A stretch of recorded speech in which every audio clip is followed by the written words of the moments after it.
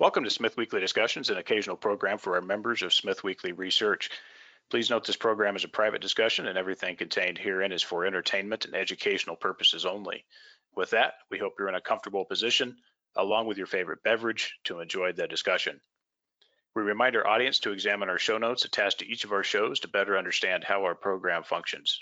Before we get into our discussion, we want to say thanks for questions coming from our audience at Smith Weekly, including Jared W., Tim A., Dave V., and Paul M.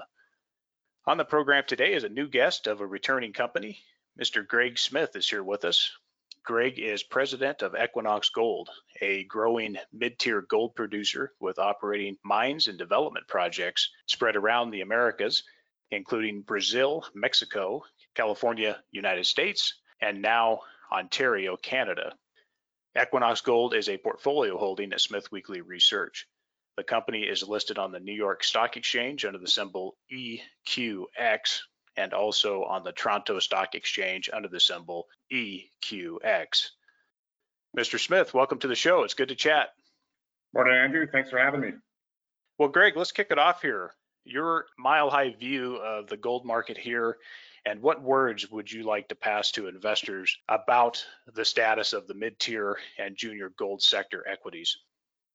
Well, on the gold market itself, we've been pretty happy to see the price action. In particular, in the last few days, gold is looking strong, and it's not that we predicted this, but we built this company in a gold bear market to take advantage of the gold bull market, and I think we're still in the early innings here, and it happened a lot quicker than we thought, probably with COVID coming. But I still think things look great for gold. There's sort of unprecedented stimulus programs around the world, explosion in sovereign debt. I think inflation is certainly becoming more and more of an issue, and all these things I think are going to be good for gold. So for gold, I mean, we're I hate to say we're perma bulls, but you almost have to be in this industry to an extent. And we still feel there's a lot of upside potential for the gold price. And then in mid-tier space, it's interesting. I've been a big believer in consolidation of gold companies. There's a lot of management teams, chasing a lot of assets, and you can really achieve some efficiencies and I think increase in valuations and provide more returns to stakeholders through consolidation. And there has been a lot of that recently, and you're starting to see a smaller pool of companies in the mid-tier space, smaller pool of companies in the senior space, but as it always happens in a bull market, you're seeing a bit of an explosion in the junior space, and so over time that tends to correct itself, right, with consolidation up into the mid-tier space and then further into the senior space. But you look at our peer group, and companies are doing a lot of good things, right? They've got strong balance sheets, they're making good money at these gold prices, and many of them are building new projects, including us. So I think it's a pretty healthy market right now for the mid-tier gold space. Greg, I appreciate your views on this, and we have a lot of room to run here on a number of things, and we are early stages. And given you bring up mergers and acquisitions, are you of the view that valuations are still cheap for purposes of acquiring pipeline development projects? And then also just touch a little bit more on broad sector M&A here at the senior, mid-tier, and also major level. Do you think these market conditions are still very, sound for acquiring value projects, much like Equinox has built a portfolio of generally bear market acquisitions thus far? What's your thoughts? Yeah, it's a big question. I think that certainly in the gold space, the valuations of companies are well below what they historically should be given the gold price. So when you look at the population of gold companies in aggregate, I think that they're trading at very attractive valuations, particularly where the price is today and where I think it's going to go in the future. When you're looking at M&A within that space, of course, relative valuation is one of the most important aspects. And I tend to focus on more of a micro level, Equinox specific, and we kind of set our broad strategic goals, and then we look at things to buy that's going to move us toward that goal or achieve that goal. And we're always looking at two specific things. looking at transactions that'll increase our intrinsic value per share, on a per share basis, the gold in the ground, cash flow, production, net asset value, all of those things on a per share basis. But then we also look at things that we think are going to increase our multiple, our trading multiple. And particularly on a price to net asset value basis. And that could be different things, right? That could be geography or stage of development or, near-term cash flow. And then also the optionality that comes with increasing scale, right? Where you deploy your capital, whether you build or not build, and the optionality to then buy additional projects. So we look at a lot of different things.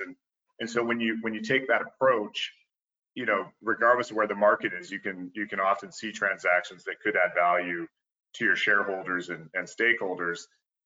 From Equinox's perspective today, we are trading at a fairly low, price to net asset multiple. That does make it a lot more challenging to do transactions that are going to be accretive. Not that we are, growth at any cost, but we're a growth-oriented company. We're open to M&A, but at this stage, particularly given what we're working on right now, I think we're probably less focused on it than we have been. But that's not to say that opportunities, if an opportunity presented itself, we wouldn't take advantage of it. So, it's kind of a long-winded answer to maybe a more straightforward question. But I think that whether it's a bear market or a bull market, if you're looking for transactions that add value, you can do it because relative value is a lot more important than absolute value, if you get what I mean.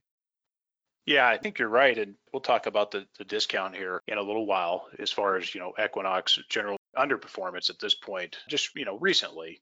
I don't think that's, indicative of what's to come. But you bring up a good point. For example, the valuation change when Equinox spun out Solaris, the value of those assets at the time of spin out versus the value of those assets today, night and day difference, Greg, as you know.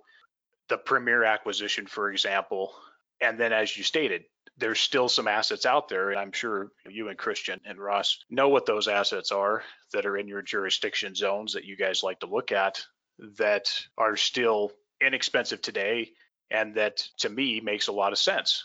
Even at today's prices, gold prices, those assets are still undervalued, big enough to make the needle move still for the company. But I've reiterated, and you guys know this very well, that during a bull market or periods of undervaluation, it makes sense to build that pipeline and to do it in a meaningful way. And it's just like, for example, if you look at the uranium sector, this is a sector that has not had any M&A consolidation during a bear market, which has been silly stupid by the actors in that space. Now, maybe that'll change. Whereas copper companies, gold companies, et cetera, some of them have made very smart moves, including Equinox here. So it is an interesting point in time for this market. You're probably new to some of our audience here.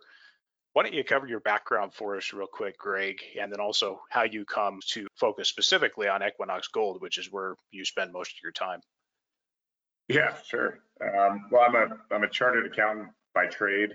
I graduated from the University of Victoria in BC and then got my designation shortly thereafter while I articled at KPMG. And I was in KPMG's mining group in Vancouver. And so really have been in mining my whole career, first as on the audit side and advisory side. And then in 2006, I moved over to the corporate side and went to go work for Goldcorp for really what was a pretty brief period right after they had acquired the Placer Dome assets, and then I left shortly after the Glamis Gold transaction and went and became the CFO of a company called Minefinders Corporation.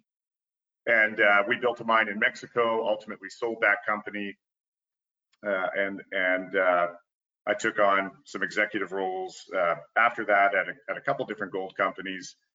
And then in 2016, we merged a couple of companies together with a plan to go, build a multi-asset gold company. And then in 2017 is when Ross, myself, and Christian Malau and Richard Wark basically founded Equinox Gold with a transaction that had us then trading right at the beginning of 2018 as Equinox. And Equinox really, is reflective of, our collective desire to go build, a meaningful, profitable, multi-asset gold company of scale, and try and do it quickly, try and do it, effectively in a way that's positive for our shareholders and stakeholders.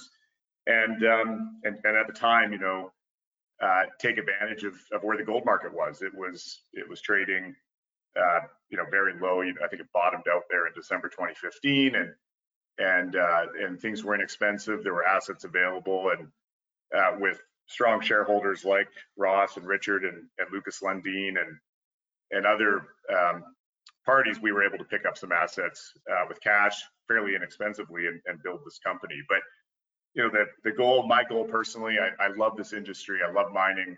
I love the people. I love the whole industry in general, and in particular gold and precious metal side. And so I just really enjoy building these companies and improving mines and trying to create value in this space. And so for me, it's been great. It's my career's been very focused, but I've really enjoyed it. And I mean, as you know, Andrew, you kind of see everything in this space. You're always dealing with geology and metallurgy and social issues and political issues and jurisdiction and commodity markets and the stock market and financing. And there's just so many different aspects to the space that keeps it very interesting. It's an incredible space, and it can do so much. Not everybody does this, but you can do so much with the economic improvement of countries you operate in, the local community enhancement that can happen, the money that can be made, of course, when the commodity cycles are correct and you do that right. And then on top of that, all of this is so critical for global infrastructure, global finance, whether you look at base metals, precious metals, which again are becoming metals that are used industrially as well. So important to just about everything. As you know, it's either mined or it's grown. And if it's grown, typically some of the stuff that goes into growing, it comes from mines. So it's a fascinating market, Greg. It really is. Well, on the personal side, give us a flavor for the Greg Smith portfolio. What natural resource sectors are you investing in today? We know Equinox is a large holding of yours, but maybe you can give us a flavor for your own portfolio. Yeah, it's an incredibly irresponsible portfolio when you're a guy with a wife and kids and thinking about the future. It's almost 100% in natural resources and probably way too much on the speculative side. Definitely, the majority would be in my own, in companies that I have some influence over, right? So that would be Equinox, Solaris Resources, which we spun out of Equinox. I just participated in the financing for i-80 Gold, which is a new Nevada gold company that was spun out of our acquisition of Premier. I also, have got a bunch of different silver names and some smaller copper names as well, and also some of the sort of battery metal type companies. And I keep a pretty broad range of companies, and as you know, some of them do great, and often many of them don't.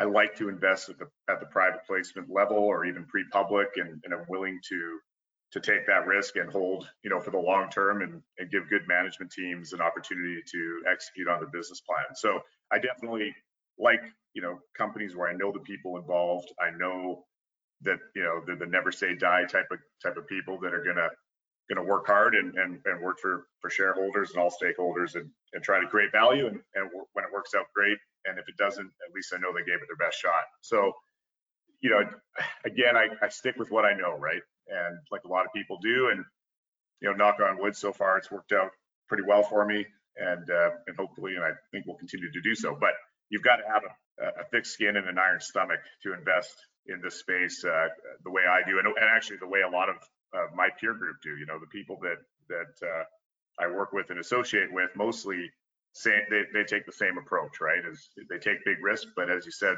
earlier, when the market hits, you can make a lot of money doing that. So it's not for the faint of heart, but it's what I know, right? And so I feel like it's a risk I'm willing to take because I can mitigate it with my experience in the space. Thanks for sharing that with the audience, Greg. I appreciate it. Hopefully there's a couple of uranium stocks you're looking at as well to add to your portfolio, but that'll be a separate conversation. Certainly understand the volatility, fascinating market across the board here.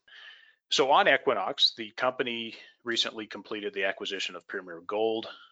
Post-transaction, can you just highlight for us where we are on capital structure, including the cash, the shares out, and also the major holders at this point?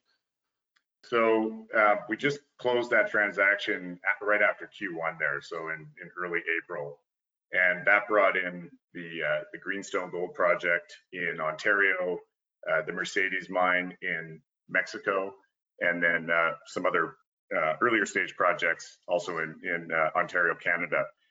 And so with the closing of the transaction, common shares outstanding is just under 300 million. And we're sitting on cash of about 350 million. We've got credit available under our revolving credit facility of another 200 million. So we're well capitalized in terms of our liquidity. We've got our interest in i-80 Gold post closing, which is I think worth around 130 to 150 million Canadian. And the company's in good shape to finance whatever we need to finance in terms of our growth programs. So it was an interesting transaction for us because we were able to do it at an at-market basis, but with the SpinCo, the i-80 SpinCo, and when you take into account the value of that SpinCo and the valuation of the other assets, I think we got the Greenstone Gold Project at a very attractive price. And for the people in Greenstone certainly, and the other stakeholders of that mine, with Orion as our partner, obviously we're totally financed to execute on that build. That's not to say we wouldn't look at potentially doing some debt financing in addition to that. We've got a very low, in fact, we have no net debt if you exclude our convertible notes, which are way in the money. So we've got some capacity to debt finance a portion of that build. But otherwise, we're in great financial shape in terms of our balance sheet. And I think we've been able to maintain a pretty conservative capital structure through this M&A process. Greg, my question is on that, and it is a good deal, by the way. With the timeline you guys have, certainly the good potential for you guys to run the share price up, cash flows, gold price improvement, cash flows from existing operations, etc. It could be quite possible that you guys could advance this with very little debt, depending on the timing and depending on how things go with gold price and also the share price. Am I right? Yeah, I mean, we model this a couple of different ways, and at spot gold prices, everything looks fantastic. Obviously, we have to prepare for a situation where gold prices could come down in the context of building out our capital program. So when you look at it from that perspective, it's not the worst thing in the world to have access to some additional capital. But you're right. I mean, if gold prices hold where they are and the mines perform the way we expect them to do it, then you could finance it 100% without debt, right? We could do it all internally. And our partner, Orion Mine Finance, they're obviously fully financed to take care of their portion of that capital build. So it's, again, I think we're in really good shape, but you always got to protect the downside risk. So that's an area that we do take seriously. And so we are, assessing what makes the most sense for Greenstone. Yeah, it's interesting. I know you guys have increased your stake on that project as well. You have a good financier in Mubadala in the share roster already. A lot of good space there, a lot of deep pockets, if you will. On that subject to jurisdictions, you guys added Canada as a new jurisdiction for Equinox. With Greenstone now with Canada added in, there's probably a few places that remain on the table that you probably like. But let me ask you, as the time goes on here and you guys continue to evaluate the market and your projects, et cetera, and the jurisdiction risk, would a place like Chile, Alaska, or a place like Ecuador remain on the radar for the company? Oh, I think so. We've been focused on the Americas, and we're branding and focusing on being the premier Americas gold producer. But there's a quote, and I can't remember where I heard it, but I tend to use it, which is that God created gold, but the devil spread it around. And you really have to go where the gold is. Sometimes some jurisdictions are better than others, but they can also change on a dime. And there was a period of time where Ecuador was a no-go zone for a number of years. And now Ecuador, really is looking like a much more attractive jurisdiction. And certainly the experience I think that we've had with Solaris in Ecuador has in the last 3 or 4 years has been fantastic and is looking good going forward as well. So jurisdiction risk can change, and so you can't stress too much about the jurisdiction at any given time. You really have to look at the quality of the assets, how they fit into your portfolio, what kind of value you can create from them, and then work on whether you can manage that jurisdictional risk to the extent it might be higher than another jurisdiction. So I don't know that we're too choosy. I mean, there's certainly some places we just wouldn't go, but I think we're very open to expanding beyond where we already are. And with Greenstone and bringing Canada into the portfolio, that was important. We're our head office is in Canada. We obviously know Canada very well. It's one of the top mining jurisdictions in the world, in particular Ontario.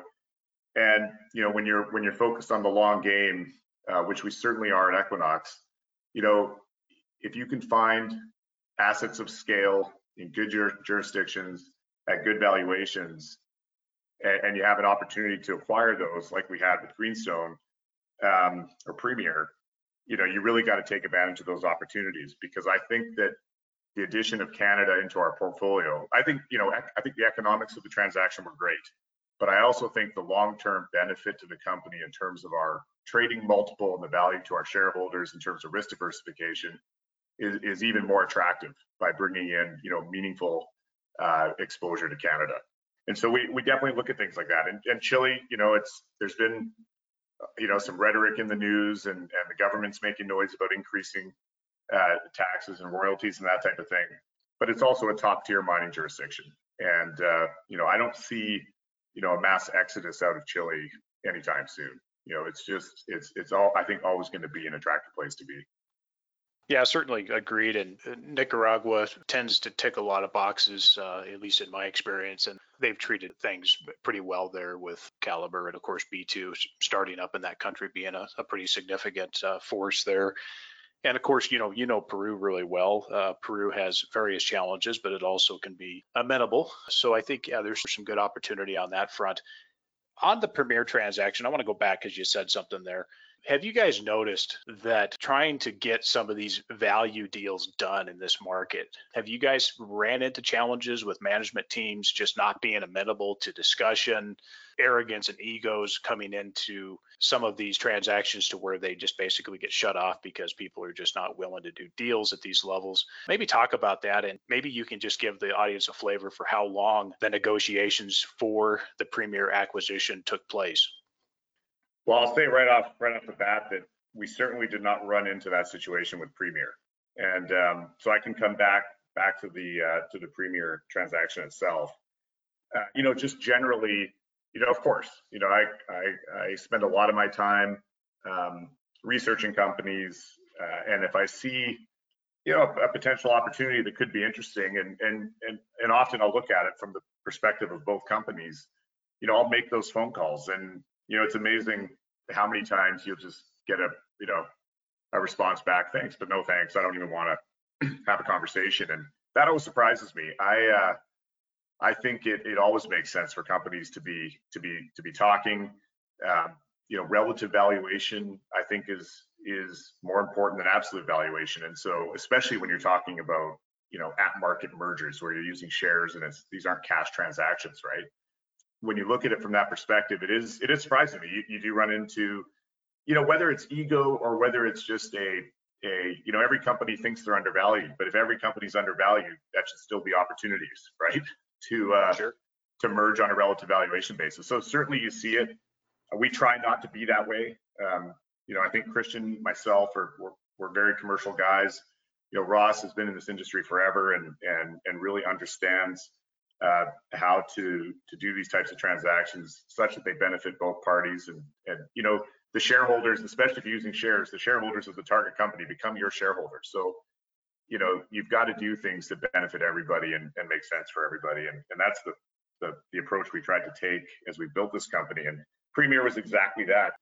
We both, Ross and Christian and I, had met Ewan in the past, Ewan Downey, who's the CEO, and had been watching Premier and what they've been doing, and there were some challenges there. I mean, it was public that that they were in a dispute with Centerra and about Greenstone, who was their joint venture partner, and they had been working on doing a spin out of their U.S. assets, and there was just a lot going on with the company. And I guess it was August last year, Ross had a conversation with Ewan, and then I also had a conversation with Ewan, and we just kind of walked through where they were at with the Greenstone project. And it wasn't, it hadn't been sort of top of mind for us up until then. We weren't really looking for a transaction. We had just closed the acquisition of Leagold, and so COVID had hit, and we really just were not focused on finding another acquisition at that time. But what was happening at Greenstone was just it was just a rare situation where you had an asset of scale and quality. It's one of the highest grade open pit deposits of scale in Canada. It'll be one of the top 3 or 4 largest mines in Canada once it's in production, gold mines in Canada. It was fully permitted. It had a great team ready to execute on construction. It had good social and community support in the region, fantastic infrastructure, and it was trading at a valuation that made sense for us, and it also helped us accomplish our long-term goals in the company, our strategic focus. So once we kind of saw the opportunity for what it was, we really hit the ground running, and we did a huge amount of due diligence fairly quickly, with Orion in the mix and enable their transaction with Centerra. That brought in a non-mining partner, but a great financial partner for us. They were flexible on the ultimate ownership in the company, and so we were able to negotiate with Orion to acquire an additional 10% of the project, which brought us up to 60% and the majority holder. And so it really was kind of serendipitous. It all fell into place and was a bit of a complicated transaction, but ultimately worked out. And the creation of i-80 Gold, of which we're a 30% shareholder, that was great for the Premier shareholders, and I think it's ultimately going to be great for Equinox shareholders through our interest. I think i-80 is going to do some really cool things in Nevada and continue to grow value there. So, Ewan and his team were really good to work with. I think they saw the opportunity of maintaining their plans to spin out the U.S. assets to the Premier shareholders, and then also putting the Greenstone deposit into hands that could develop it in the near term, which was what the local Indigenous communities wanted to see, the municipality of Greenstone, certainly the team on the ground there, and that mine is kind of screaming to be built. So it really was a transaction, I think, that benefited everybody, all the stakeholders in the region of Greenstone, the Premier shareholders, and also the Equinox shareholders. I mean, it's a big development project to roll into our already development heavy portfolio. I think that's probably a significant reason why we're trading at a lower multiple, because development assets just trade at lower multiples, and we've sort of doubled down on development here recently. But again, we're talking about a year, 2 years, 3 years before that development plays out into production. And the Greenstone mine is going to be a cornerstone asset for us. It's going to be the largest mine in the portfolio, right up there with Los Filos. So it was kind of I think we came to terms pretty quick with Ewan and came to a plan to merge the companies pretty quickly, and then it was just a matter of trying to execute that in the middle of a global pandemic. But it all worked out, and like I said, I think this is going to be a great transaction for everybody. It just makes sense across the board, and I don't see the disconnect in the development side.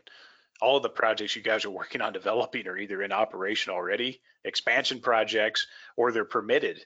So I don't see why there's a disconnect. But again, happy to enjoy that disconnect as a buyer. So that Andrew, you can do like I look at this all day, and I agree with you. We've got we've got what, 16 million ounces in reserves. They're all sitting at permitted projects, permitted or operating projects. We got 30 million in resources. almost, and 29 million of those M&I resources are sitting at permitted, operating, or in development projects. And so I think from a risk profile, our development projects are certainly lower risk, but it doesn't change the fact that a good chunk of our NAV is our net asset value is in our development, right? And so that portion of our net asset value is going to trade at a lower multiple. It's going to be reflected in the share price. The good news is, and this is I think where you were going, is that these aren't grassroots, these aren't early stage, these aren't PEA, these are assets that are going to be in production. This growth is going to happen. It's fully financed, it's permitted, it's in progress. So by the end of this year, we have Santa Luz construction complete. We've got a big chunk of the Los Filos expansion advanced. We've completed the stripping programs at Mesquite and RDM, and so you get a bunch of it out of the way. Our production increases materially next year. We then are in the construction period of Greenstone, and that's only a couple of years. And then, boom, you're through that period. The vast majority of your NAV is now in producing assets. And I just think it's inevitable that we'll start to see that valuation change over time. And I think it'll be as soon as, moving into the third and fourth quarters of this year, because a lot of what we're doing now starts to pay those dividends in Q4 and certainly going into 2022. Castle Mountain is an expansion. It's an amendment. It's nothing too complicated. Los Filos, same thing. Mesquite, you guys have options there on your existing grounds and surrounding grounds right there as far as other ounces that are amenable to that mine and facility. So again, it's not anything that's too terribly complicated. I mean, obviously there's execution risk, but the financing side with the production, cash flow underpinning that, and then also just the deep pockets of the financiers out there that are associated with the company, I just don't see the concern. So yeah, good stuff. I was going to ask you for an operations update. I think folks mostly catch all that, but where do you guys think you're going to land here? You guys have guided a certain amount of ounces. Where do you think you're going to land on that for this year? Maybe just give us a brief operations update. Yeah, we just reported our Q1 results, 2 weeks ago. And at that time, we did reiterate our guidance of between 600 and 665,000 ounces. Cash costs will be, in that sort of $950 to $1,000 range. And then our all-in sustaining costs are around $1,200 this year. And this year is really characterized by an improving production profile and cost profile as the year advances. And that's because in Q1 and into Q2, we're undertaking a large stripping campaign at Mesquite, a large stripping campaign at RDM. We're in the process of stripping the Guadalupe open pit at Los Filos. We're just getting into development of the Bermejal underground at Los Filos. And a lot of those activities, start to pay dividends as you move through Q3 and into Q4. So it's an increasing production profile, and along with that comes a decreasing cost profile. And then at the end of the year, we'll be finished our construction of the Santa Luz mine. We've made great progress at Santa Luz. We're about 40% complete today, and mining at Santa Luz is going to start up sometime in the next few months here in the middle of summer. So, from an operating perspective and a development perspective, we're more or less on track with our guidance, and hence reiterated it. Los Filos has been, it's a big mine. We lost 9 months last year as a result of COVID and some social issues at the mine, and so we're in a bit of a catch-up mode at Los Filos, and so that's the one where a lot of effort and a lot of focus needs to be to make our guidance, but things are going well there, and things have really turned the corner after we got back into production there in December. But there's always a period to ramp back up, and we went through that in Q1. So the operations are going well. Q2 is kind of the same as Q1, and then in Q3, Q4, we really just start to see these activities pay off. You guys got a lot of stuff on your plate. There's no doubt about that. So I can see why you and Christian are working 18-hour days. So some of these smaller projects, now you guys have indicated that some of your smaller projects are certainly on the table if should there be a good buyer that come along. Does that remain to be the case with some of these smaller projects that are sub 60,000 ounces a year roughly? What's your thoughts on some of those non-core assets? Well, I think we demonstrated that with the recent sale of our Pilar mine in Brazil, and that was our smallest and also our highest cost asset. Have been operating well for us. I think it did $20 million of free cash flow last year, and so it was a good mine for us. But in terms of its scale, its future potential in the context of our overall portfolio, and a reasonable offer on the table to buy it, it made sense to sell that one. So that's a good example of us optimizing the portfolio. I think there's other opportunities. We have some of our other mines. We just acquired the Mercedes mine. We've got RDM in Brazil. Again, they're good mines, and it's always hard to sell a good mine. The gold price is doing well, so they're making good cash. But that also, in a good market, is sometimes the best time to sell a mine as well. So we've got no immediate plans to do that, but I wouldn't take it off the table. Where if we had an attractive offer on one of our smaller projects and it made sense to redeploy that capital into growth, I think that it's something we would certainly consider. But it's not necessarily a priority right now, given we just sold Pilar, and we also sold a small portion of our Solaris interest recently as well. Understood. Greg, I want to move on to community work here first at Los Filos. What initiatives will be ongoing at Los Filos to keep relations in good standing with the community, and post resolution on some of the issues? How are relations at this point? Yeah, that was a real tough period last year with the community issues at Los Filos. It was, there's 3 primary communities there, and one of them did put a blockade up, and so that did shut down the mine for a period of months in late Q3 and Q4 last year. And it's always a bit of a challenge to drill down and figure out what the underlying issue is. All the communities want to see Los Filos operating. Everybody benefits substantially from it. There's very attractive social and profit sharing and contractual relationships with the communities in that region. And so it's not a situation there where it's anti-mining, so to speak. It's more just, how big is the pie and how much does everybody get? And I think what happened there was we had a social collaboration agreement with all 3 communities, I think the interpretation of that agreement is where things went a little sideways. And so, over time, quite a long period of negotiation over several months, clause by clause by clause in that agreement between us and the community, it was redrafted and I think substantially improved in terms of its clarity and specific provisions on how it should be implemented, and really just to eliminate the gray areas and the areas where interpretation can be an issue. And certainly there were some improvements for the community in that agreement, and so hopefully they're happy with that. Certainly we're happy with where things ended up.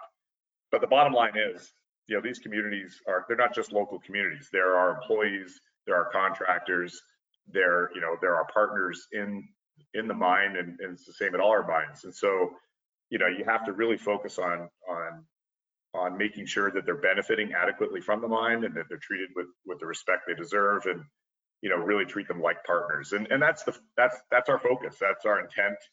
We're trying to make sure we've got the right people down there to make sure that's happening, and really focus on ensuring that that relation stays strong and positive.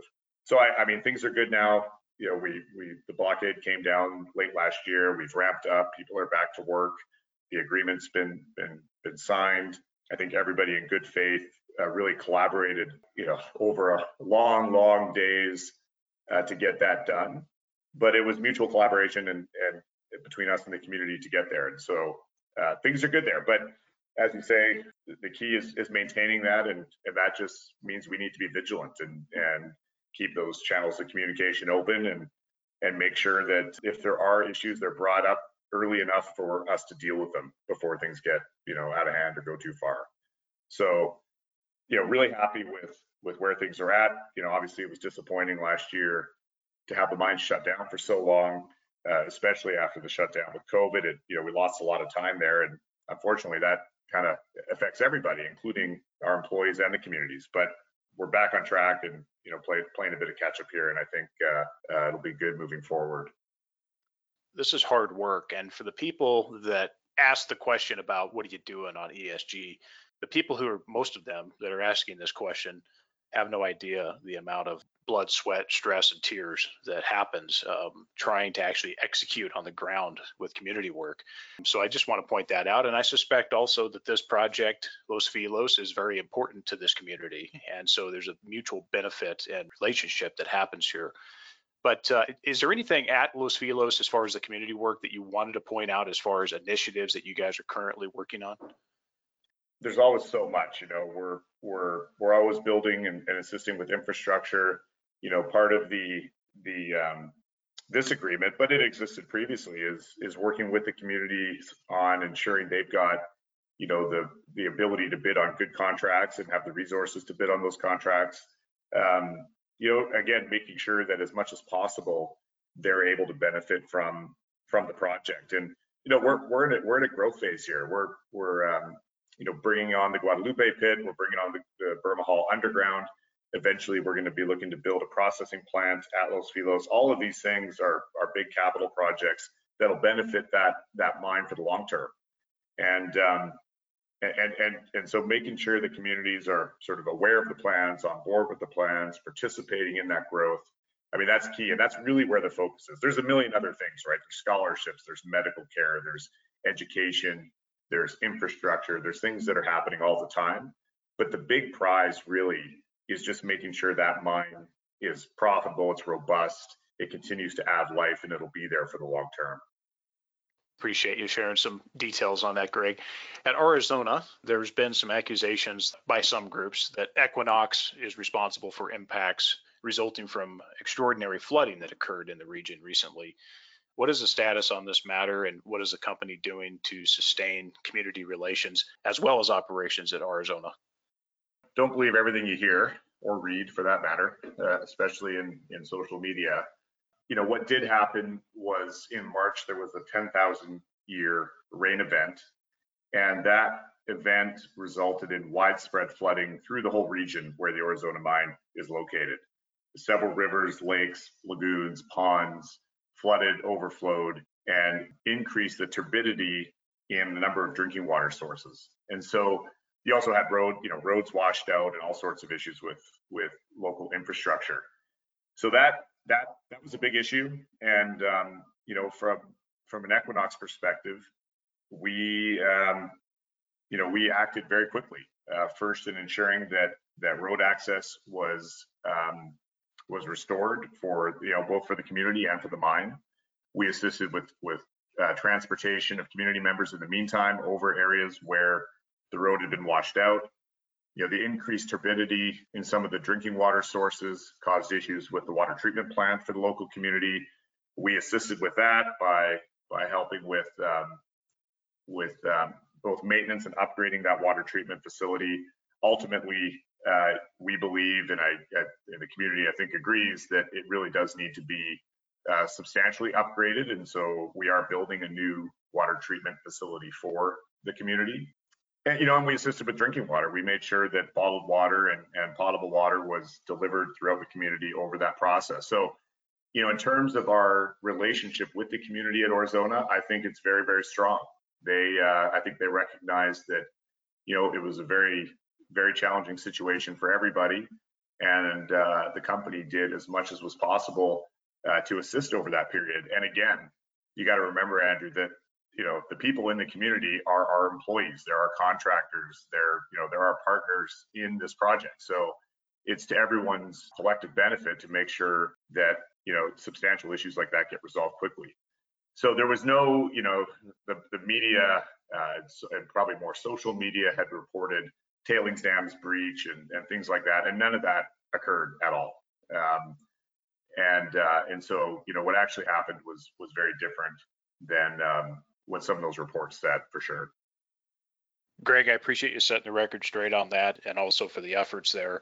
You know, every mine in a development project in this business has at least one environmental critic, no matter what.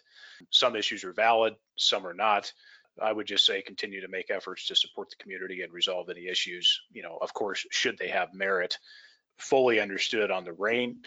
Even here in Panama, the double hurricanes that came across that landed in Nicaragua, 500 plus miles in a straight line from where I am, resulted in a number of hydro facilities being very, very overwhelmed with water that were unexpected, mudslides that impacted the community.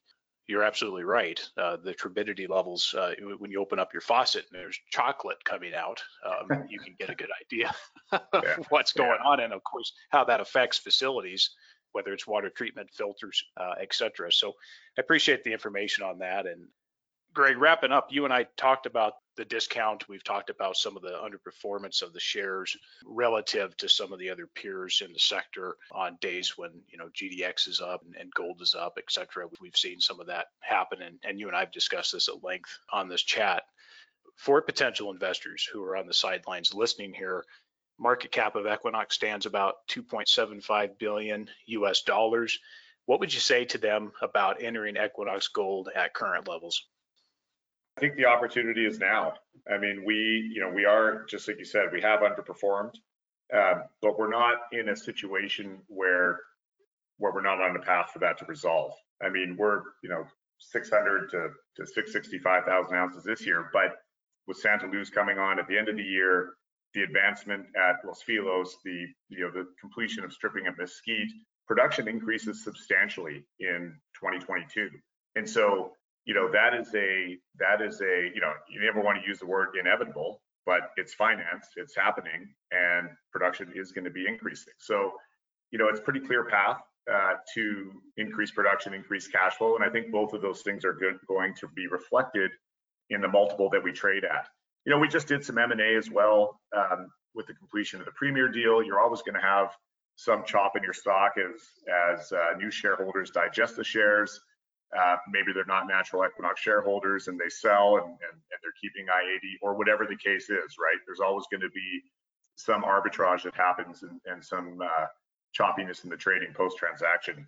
But as we move through the next couple of quarters here, and in particular Q3, Q4 this year, the market is going to see increasing production, decreasing costs, advancement on our growth projects, and that's value add, and that should start to reflect in our multiple going forward.